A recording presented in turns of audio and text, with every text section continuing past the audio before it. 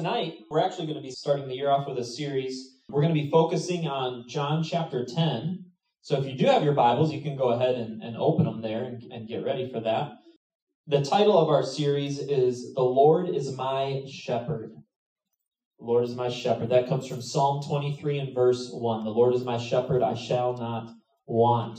And so we're going to be focusing in on what that verse means and tying it into John chapter 10 for the next few weeks here together. I'm looking forward to what God has in store for us. Why don't we just go real quick to the Lord in a word of prayer before we begin. Thank you, Jesus, for this night. Thank you for finally bringing us all together so we can hear the word of the Lord as a youth group, as this little body that's a part of this much larger body. And God, I believe that you have placed a word on my heart for somebody in here tonight. I pray that every heart, mind, and soul would take these next few moments seriously and closely consider just what it means to have you as our shepherd. In Jesus' name, amen. All right, enough with all the serious stuff. I need a volunteer. Oh boy, oh boy, oh boy, oh boy. Enrique, come on up here. Why don't you stand behind the table for a second? So we're going to be talking about John chapter 10, but in order to truly understand John chapter 10, we must have an understanding of John chapter 9. And so we're going to do like a real quick tour through John chapter 9. It's just going to take a few moments here, but we're going to have a little lesson here involving Enrique. So John chapter 9, if you don't know, is actually the story of the blind man. And Jesus and his disciples are walking through a city, and they notice this blind man on the ground. And the disciples ask Jesus this question: who sinned, this man or his parents? Now, if you remember from the time we talked about the woman with the issue of blood, you will remember that in that time, in biblical times, your condition was closely related to your physical condition, was closely related to your spiritual condition. And so people would just automatically assume if you were blind, or if you're like the one with the issue of blood, or if you were lame, that you clearly did something to offend God, and that he struck you in that way. And so this man was blind from birth, and so they're confused about that, little theology that they had, and they're wondering, how on earth could he have been blind from birth and it be him? Because he wasn't born yet. He was blind at birth. It must have been his parents, but they didn't really know. And so Jesus uses this man as a lesson for our text tonight. And instead of really answering their question, are you prepared for this? I'm prepared. The Bible says that Jesus walked up to the blind man, and it says that he spit on the ground. Oh. And he made mud with his spit. Why don't you lean over a little bit? In the water? Yeah. I'm nervous. Close your eyes.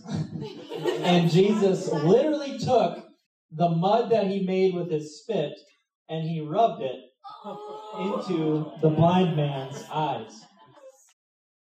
And his next instruction was to go and to wash. You can use the water now. No, you don't have to duck your face in. Just clean your eyes off. There's mud in here, isn't there?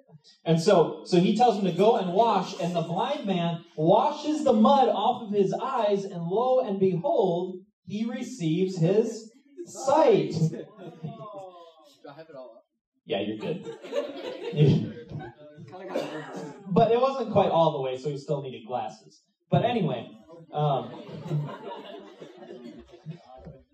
so the blind man gets mud rubbed in his eyes, he washes his eyes, and he receives his sight. Well, after Jesus heals the blind man in this way, it really created quite a public disturbance.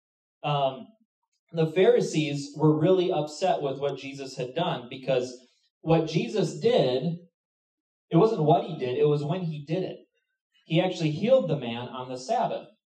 And it was Jewish law that you did not do anything on the Sabbath, any work of any kind. You couldn't even walk a certain amount of mileage in a day without it being considered work. So it was literally a day of rest. And so they were really upset about this, and the Pharisees wouldn't stop pestering the once blind man with questions because they were so hung up on the fact that Jesus did this and violated the Sabbath. And the real reason why they were doing this is because they were looking for someone to punish for this action, whether it be Jesus or the blind man. So they keep asking him questions in order to find a reason to throw this man outside of the temple. Now, at that time, they had just come up with a rule that anybody who would confess Jesus as being God could not enter the temple. And so that's what they're trying to get this blind man to say. And they continue to ask him probing questions, trying to trick him into proclaiming Jesus as being God. And the blind man fends off their questions for quite some time until we arrive at John 9:33. And in John 9:33, the blind man says, "If this man were not from God, he could do nothing." Now that statement right there was enough. They at least got the blind man to imply that Jesus was in some way, shape, or form from God. And so immediately they said, you're blind, you were born blind, and you think you're going to teach us a thing or two? They threw him outside of the temple. Now, Jesus caught wind of this. And so in John chapter 9, verse 35, we'll pick up the story there for a moment. I'll just read a couple of these verses to you. Jesus heard that they had cast him out, and when he had found him, he said to him, "Do you believe in the Son of God?" And he answered and said, "Who is he, Lord, that I may believe in him?" And Jesus said to him, "You have both seen him, and it is he who is talking with you." Then he said, "Lord, I believe," and he worshipped him. And Jesus said, "For judgment I have come into this world, that those who do not see may see, and that those who see may become blind." Then some of the Pharisees who were with him heard these words and said to him, "Are we blind also?" Jesus said to them, "If you were blind, you would have no sin. But now you say, 'We see,' therefore your sin remains." And so Jesus is drawing some distinction between being blind and having sight in these past couple of verses. And that's really going to set up our story for tonight, beginning with John chapter 10, verse 1. And we'll read those first three verses together as we dive into our message here. And Jesus is continuing his conversation at this point, and he says, "Most assuredly, I say to you, he who does not enter the sheepfold by the door, but climbs up some other way, the same is a thief and a robber. But he who enters by the door is the shepherd of the sheep. To him the gatekeeper opens, and the sheep hear his voice, and he calls his own sheep by name and leads them out." What this short passage is really explaining for us tonight is what a true spiritual leader looks like. If the spiritual leader enters through the door, he is the shepherd that God has provided for that flock of sheep. He's going to go about things the right way. He's going to be biblical. He's going to be caring. He's going to be committed to the sheep. And he will be easily verified as the one who cares for those sheep. He's doing it the right way. But anyone who tries to enter the other way is considered to be like a thief and a robber. They can't come through the door because the doorkeeper is not going to let them in because he can verify you're not the shepherd that dropped those sheep off. And so now they're going to try to find another way in. They're not legit enough to enter through the door, so they sneak through elsewhere. Now, it's very interesting. These two words, thief and robber, they're actually two different words that are being used here. Thieves, I'm not going to go completely through the Greek, but this is just the simple Greek definitions for you. They would steal by stealth, usually at night. They did not want to be seen or heard. They had a very passive approach to what they were doing. Robbers, on the other hand, were quite the opposite. They would steal by force. They were much more open and arrogant in their approach. They would be kind of like highwaymen stopping chariots on their way, holding people at knife point and, give us all your money. They didn't care if they were seen. They were proud of their wrongdoing. They had a very aggressive approach. And Jesus used this illustration to show the difference between those who care for our souls and those who have other motives. And if we look at Ezekiel 34, we will find that there's even more light to be shed on this topic. So you can turn there with me. Otherwise, we can use the screen. But we'll start with Ezekiel 34, and we're going to read verses 1 through 6 here, and it's going to kind of help shed some light on just what's happening here tonight. So Ezekiel 34, verse 1, "And the word of the Lord came to me, saying, Son of man, prophesy against the shepherds of Israel. Prophesy and say to them, Thus says the Lord God to the shepherds, Woe to the shepherds of Israel who feed themselves. Should not the shepherds feed the flocks? You eat the fat and clothe yourselves with wool. You slaughter the fatlings, but you do not feed the flock. The weak you have not strengthened, nor have you healed those who were sick, nor bound up the broken, nor brought back what was driven away, nor sought what was lost, but with force and cruelty you have ruled them. So they were scattered because there was no shepherd, and they became food for all the beasts of the field when they were scattered. My sheep wandered through all the mountains and on every high hill. Yes, my flock was scattered over the whole face of the earth, and no one was seeking or searching for them." Do you see what's happening here? This is a prophesy over all the shepherds of Israel. It's a prophesy of past shepherds that were abusive, past kings, past false prophets, and different things. And it was also a prophecy over the future, obviously over the future as well, and even in our text today. What this verse is pointing out is that they're shepherds by their title, but according to their actions, they're nothing more than thieves and robbers. They feed themselves, not the sheep. They clothe themselves with wool and kill the sheep. They don't strengthen the weak, heal the sick, or bind up the injured. They were called to protect and care for God's people, but they're robbers because instead of doing everything within their power to protect God's people, they take all the resources and use it all for themselves. And in the process, they end up losing the sheep that they were called to protect and keep together. And that's exactly what Jesus is trying to call out here before the Pharisees in John chapter 10. They were very religious. They looked the part. They carried the title. But all of it was a lie. It was all a scandal. They weren't in it to care for the well-being of God's people. They were in it for status, money, and the well-being of themselves. They were strict with rules and regulations. They monetized the sacrificial system, which meant they got rich off of other people's mistakes. And many of the poor couldn't afford a blood sacrifice. Ironically, the word shepherd in the Greek that's being used in this verse means feed and protect. I think we can all agree that these religious leaders were doing anything but that. This is made clear in our story of the blind man. They were obsessed with Jesus breaking their Sabbath rules rather than the miracle of the blind man receiving his sight. They were looking for someone to pay the price, and in typical Pharisee fashion, it was the weak and lowly sheep that they did not care for, and they cast him out from the temple. They cast him out from what should have been the flock. So what is God's response to this?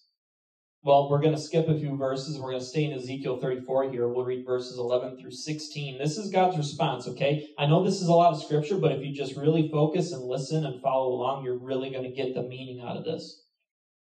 So God's response, verse 11. For thus says the Lord God, indeed, I myself will search for my sheep and seek them out. As a shepherd seeks out his flock on the day he is among his scattered sheep, so I will seek out my sheep and deliver them from all the places where they were scattered on a cloudy and dark day. And I will bring them out from the peoples and gather them from the countries and will bring them to their land. I will feed them on the mountains of Israel, in the valleys, and in all the inhabited places of the country. I will feed them in good pasture, and their fold shall be on the high mountains of Israel. There they shall lie down in a good fold and feed in rich pasture on the mountains of Israel. I will feed my flock, and I will make them lie down, says the Lord God. Now here's the key verse. I will seek what was lost and bring back what was driven away, bind up the broken, and strengthen what was sick. And now he changes here. He was just talking about all of the sheep. Now he's talking about somebody else. And I will destroy the fat and the strong and feed them in judgment. Think about that for a second. Those are powerful words to be prophesied.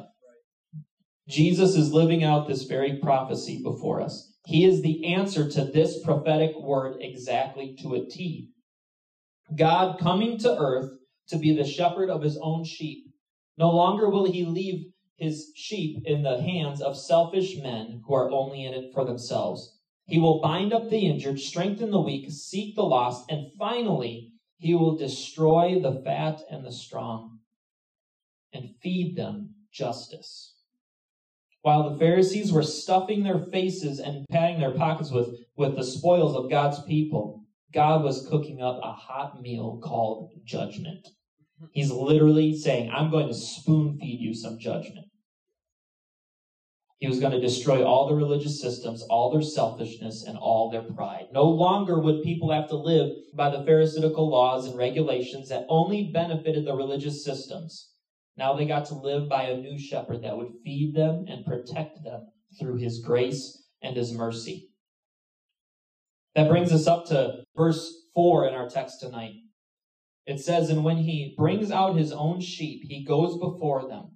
And the sheep follow him, for they know his voice. Yet they will by no means follow a stranger, but they will flee from him, for they do not know the voice of strangers. When we consider this illustration, we must confront some important historical information that's going to help us to clarify and understand what's happening here. During this time period, the sheepfold would have been a courtyard-like structure. It would have been tall stone walls. I wish I had a picture of it. And they would have had like briars and leaves and branches covering the top. And in some cases, shepherds would drop their sheep off, and the doorkeeper would watch over the doorway while the shepherd would go about his business for that day. And oftentimes, you would have multiple shepherds dropping off their sheep around the same time. So you would inevitably have numerous amounts and groups of sheep all intermingling with each other. Now, I don't know about you, but to me, the first thing that comes to mind is that brings up a very big problem. How do you tell them apart? How on earth do you tell them apart? Well, in order to better understand the shepherd, we must understand the nature of the sheep. Did you know that sheep actually have great eyesight? They have incredible peripheral vision. They can see side to side all around them. But they actually lack in depth perception. This eyesight gives them a great advantage for spotting danger, but their weakness is being able to focus on something that is right in front of them. Because of this, they don't rely heavily on eyesight to follow their shepherd, and they require a different mode of direction. That is why they have an even better sense of hearing. Sheep have such a keen sense of hearing that even amidst all the chaos of multiple flocks and shepherds gathering up into one fold, the sheep know their shepherd's voice so well that they will naturally follow it, separating from the rest of the sheep. And in many ways, we are very similar. We have incredible peripheral vision, but we lack depth perception. We have a great sense of all the chaos that is ensuing around us, but we lack attention on what is standing directly in front of us. Because of this, our great vision that was meant to protect us, we end up using to get us into all kinds of trouble. It's so easy to become distracted by endless amounts of drama and Twitter and Netflix, relationships, other people's relationships, politics if you're into that at that age already. There's all kinds of things. There's wars going on. There's so much distraction around us. And this is why we need to focus our efforts on hearing, because walking by sight causes us to wander and get into messes. But when you hear, it's an entirely different ballgame, because now you are walking by faith and not by sight. And how do we receive faith? Romans 10:17. So faith comes by hearing, and hearing by the word of God. Literally, the root system of your Christian walk that keeps you through to the end comes from hearing and hearing from his word. But we can't stop there, because nowhere in Scripture will you ever find a passive faith. Faith is always active. Be doers of the word and not hearers only, deceiving yourself. We cannot just be hearers. We must be obedient to the word of God. Sheep hear their shepherd's voice, and immediately they follow. They hear and they act. And we are foolish if we don't practice the same thing. So how do we know if we are connected to the shepherds in our life? I've got 5 practical points. There's a couple of subpoints in there. So if you want to write this down, feel free. Number 1, do you have a relationship with Jesus Christ? It's the most important one. If not, or if you feel like your relationship hasn't been all that real, well, you're in the right place. This all comes through belief that he exists and the faith in the work that he accomplished on the cross. And because of that, you're going to obey Scripture and you're going to follow the guidance of his voice. And your faith will be so genuine that it produces obedience. Number 2, do you know, hear, and trust the voice of your pastor? Primarily, I'm talking about Pastor Soto, Pastor Hoffman. Then we also have the associate pastor team, which I'm included in that as your youth pastor. But primarily focusing on Pastor Soto and Pastor Hoffman for a moment. When tough decisions are being made, do you get anxious and critical about the decisions your pastor is making? Do you get offended by them? Or do you look past your feelings and trust the heart of your pastor? Because you don't know all the details, nor do you need all the details. You just need to trust his decision. Number 3, do you hear your pastor's voice? This is very practical, and it might sound kind of childish, but literally, I'm just saying. Could you pick out his voice in a crowd? Would it grab your attention? Is it exciting for you when he greets you after service and strikes up a conversation? Or is it more depressing? That's kind of the litmus test, if you really respect and know his voice. Number 4, do you obey the word of God? After your pastor is done preaching, do you respond to the altar call? Does the word of God convict you, whether through preaching or through times of personal study, and cause you to desire change in your life? And number 5, are you obedient to your parents, who are also shepherds over your life and will one day give an account for your soul, much like your pastors? Or are you argumentative? Are you stubborn? Do you fight against them? Or do you submit and honor them? If you can't admit to any of these being active in your life, then you're most likely not connected to your shepherds. If you can answer yes to some of these, well, then you're connected and you need to continue growing in that connection and protecting that connection.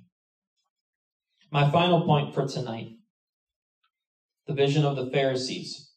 Verse 6, Jesus used this illustration, but they did not understand the things which he spoke to them.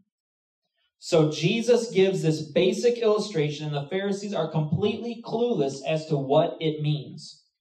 They were totally lost. To them, this just sounded like a simple statement about the occupation of a shepherd. This was a very common role. It was a very common job in that day. And so for Jesus to hear this, it just sounded like a random out-of-the-blue statement. It would maybe sound kind of like this. This is the best I could come up with, okay?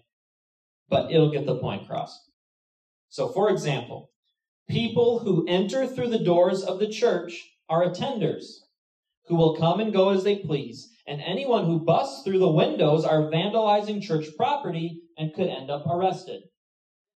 If you're quizzing me about things and I just say that out of the blue, are you going to understand what that means? Probably not. You're going to look at me like, okay, somebody's a little crazy. Somebody didn't think this through. You'd maybe be a little lost because you're not familiar with the information to support any deeper understanding to that statement that I just said. But the problem is that the Pharisees prided themselves on how much they knew from the Old Testament. They would have been familiar with Ezekiel 34, which we just read through. they did have some background information to connect what Jesus was saying, to have a deeper understanding. They were smart, well-versed men who prided themselves on their knowledge, but they could not put two and two together. Why is that? Let's go back to the final verses of John chapter 9. John 9:39 through 41. Jesus said, "For judgment I have come into this world, that those who do not see may see, and that those who see may be made blind." Then some of the Pharisees who were with him heard these words and said to him, you can almost hear them laughing under these words, "Are we also blind? Clearly we can see." Jesus said to them, "If you were blind, you would have no sin, but now you say, 'We see, therefore your sin remains.'" Why didn't the Pharisees understand Jesus? Because they were more blind spiritually than the physically blind man himself. They thought they knew everything. They knew every scripture, every verse, every prayer. They were at every church service, and their entire lives revolved around the temple. They thought they had it all figured out, but they couldn't see what was standing right in front of them. The fulfillment of the prophecy, the good shepherd who has come to give sight to the blind, food to the hungry, strength to the feeble, and salvation to the lost. They stored up wells of information, but because they had an attitude of pride, they could not receive revelation. What's interesting about the reality of this story tonight is that everyone in it was blind except for Jesus.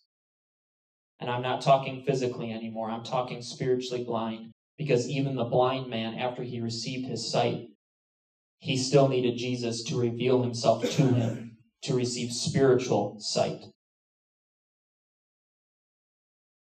What set the blind men and the Pharisees apart wasn't their spiritual condition, but it was their heart behind their condition. The blind man was humbled by his condition, and it led to his eyes being opened and a revelation of who Jesus was. The Pharisees were hardened by their blinding, prideful condition.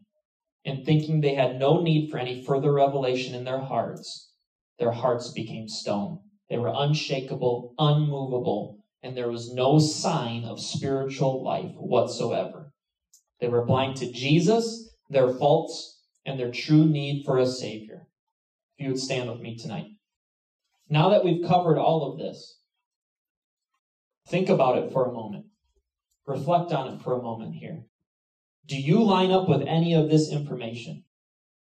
If you do,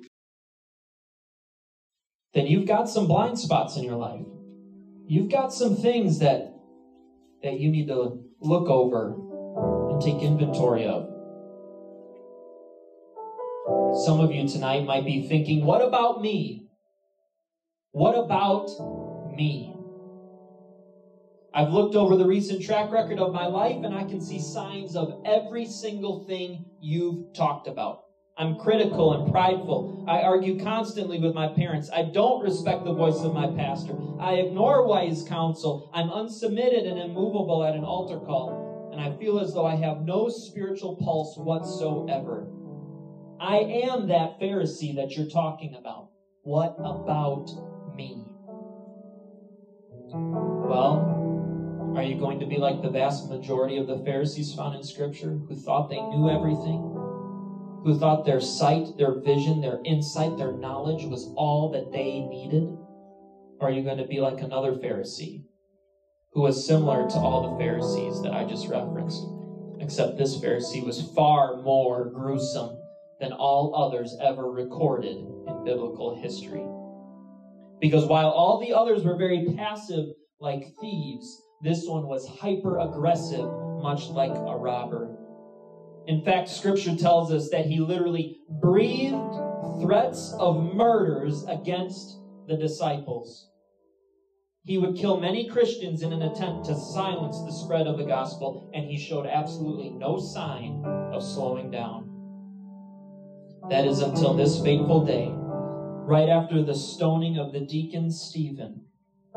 This man was on his way with a mission to Damascus, to hunt down more Christians, when suddenly Jesus appears to him so brightly, so gloriously, that it shakes this man to his core, and he buckles down to his knees before Jesus. He still doesn't know exactly who he is yet, but he's trembling, and he closes his eyes because he can't bear to look at him. And in that moment, he was also blinded from the impact of that light. His eyes would no longer do him any good. He has to rely on faith rather than sight. Then he hears it, a voice he no doubt recognizes immediately. He remembered that voice. He remembered that voice ringing through the streets. He remembered that voice crying out in the temples. He remembered that voice preaching on the countryside. And he hears it. Saul, Saul, why do you persecute me? He then replies by asking a question that he clearly already knows the answer to. So this wasn't as much of a question as it was a confession. And he says, "Who are you, Lord?" Lord, is that really you? Is that you who's standing before me? Blind Saul could for the first time hear the true voice. It wasn't the voice of a blasphemer anymore. It wasn't the voice of a man that he hated. It was the voice of a man that he loved. It was the voice of his shepherd. And he would follow the leading of that voice all throughout the New Testament, writing all these books that we have to draw from, protecting the gospel, proclaiming the gospel, correcting churches. And now we get to draw from those same words and that same correction. So my final question for you on this first Surge service in 2023 is this. Can you honestly say, the Lord is my shepherd? Can you look yourself in the mirror and say, I know beyond the shadow of a doubt who my shepherd is? Can you say that? Let's deeply consider this tonight. This area is your altar. Let's pray.